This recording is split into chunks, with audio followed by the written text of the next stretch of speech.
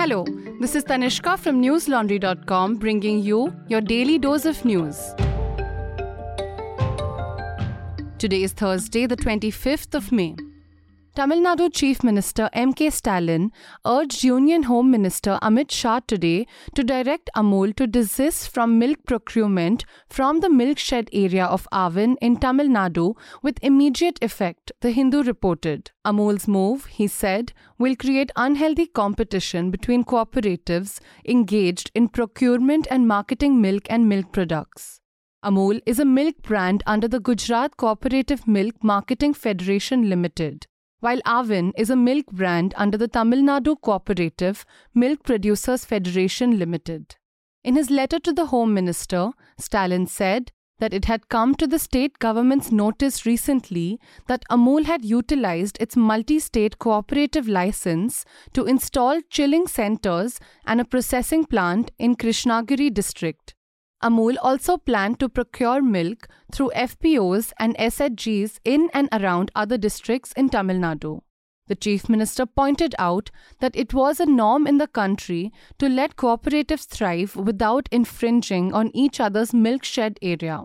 Such cross-procurement goes against the spirit of Operation White Flood and will exacerbate problems for the consumers given the prevailing milk shortage scenario in the country, he said in his letter.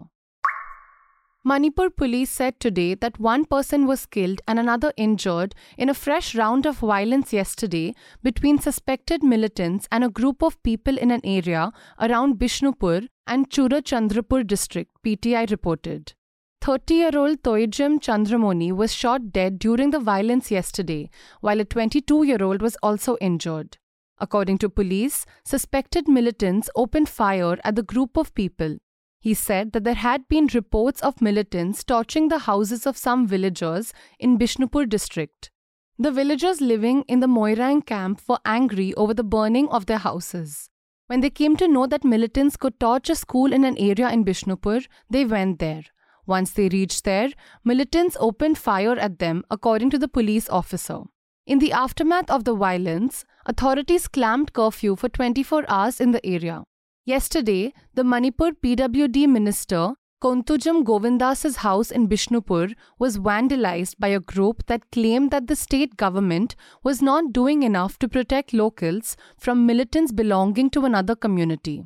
Listeners, ethnic violence in Manipur has left more than 70 people dead, 230 people injured, 1,700 houses destroyed, and around 35,000 people displaced, with many survivors looking for an escape route. It all began earlier this month after the All Tribal Students Union Manipur took out a rally in Churachandpur district against the High Court's nod for the scheduled tribe status to the Meitei community. Speaking to my colleague Shiv Narayan Rajpurohit, Manipur survivors in Delhi said that they were forced to leave their homes. To know more, read the entire report on newslaundry.com. It is titled, Faith in God, Not Government. Manipur survivors in Delhi say they were forced to leave their homes. Listeners, we can do reports like these only because we rely on the support of our subscribers and not political parties or corporations for advertisements. Before I move on, I would like to inform our listeners that Daily Dose episodes will not be uploaded this Friday, the 26th of May, and Saturday, the 27th of May. This is because our producers and reporters will be occupied with team training sessions. In the meantime, we recommend that you catch up on some of our previous interviews, including with Ravish Kumar, N. Ram, Barkha Dutt, Mehdi Hassan, and many more. You can find the whole list in the show notes. The interviews are behind the paywall, so do consider subscribing to newslaundry.com. What keeps us going is your subscription and your support, not corporate advertising, not government ads, it's just you. Our subscription plan starts at Rs 300 a month. Pay to keep news free.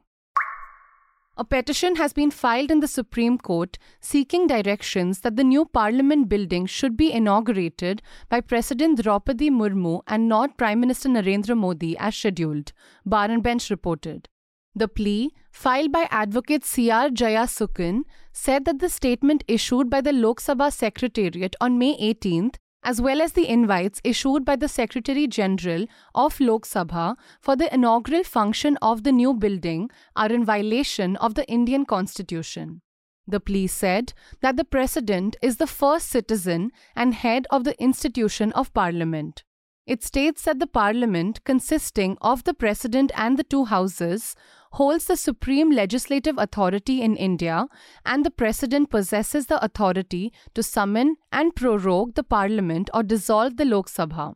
This plea comes a day after 20 opposition parties announced that they will be boycotting the inauguration of the new Parliament building on May 28th. The event will see almost zero representation from the opposition. The party said in a statement that Prime Minister Narendra Modi's decision to inaugurate the new Parliament building by himself, completely sidelining President Murmu, was an undignified act that insults the high office of the President and violates the spirit of the Constitution. They said that the move undermines the spirit of inclusion, which saw the nation celebrate its first woman Adivasi president. Jailed Aam Aadmi Party leader Satyendar Jain was hospitalised today and later shifted to an ICU after he collapsed in the bathroom of Tihar jail in Delhi, NDTV reported. The 58-year-old former Delhi Health Minister has been in jail since May last year. The Enforcement Directorate had arrested him under money laundering charges. On Monday too, he was brought to Safdarjung Hospital in Delhi for a spinal injury that he sustained from another fall in the jail bathroom. Responding to photos of a visibly weak-looking Jain online, Delhi Chief Minister Arvind Kejriwal said that a dictator was bent on killing Jain. He said that the people of Delhi were watching the arrogance and atrocities of the BJP and even God would not forgive them. Jain's lawyer, Abhishek Manu Singhvi, had told the Supreme Court last week that the former minister had lost 35 kgs and was virtually a skeleton, suffering from various ailments. Iran's state news agency IRNA reported that the country had successfully test-launched a 2,000-kilometer range ballistic missile, Reuters reported. Iran said that its weapons were capable of reaching Israel and US bases in the region.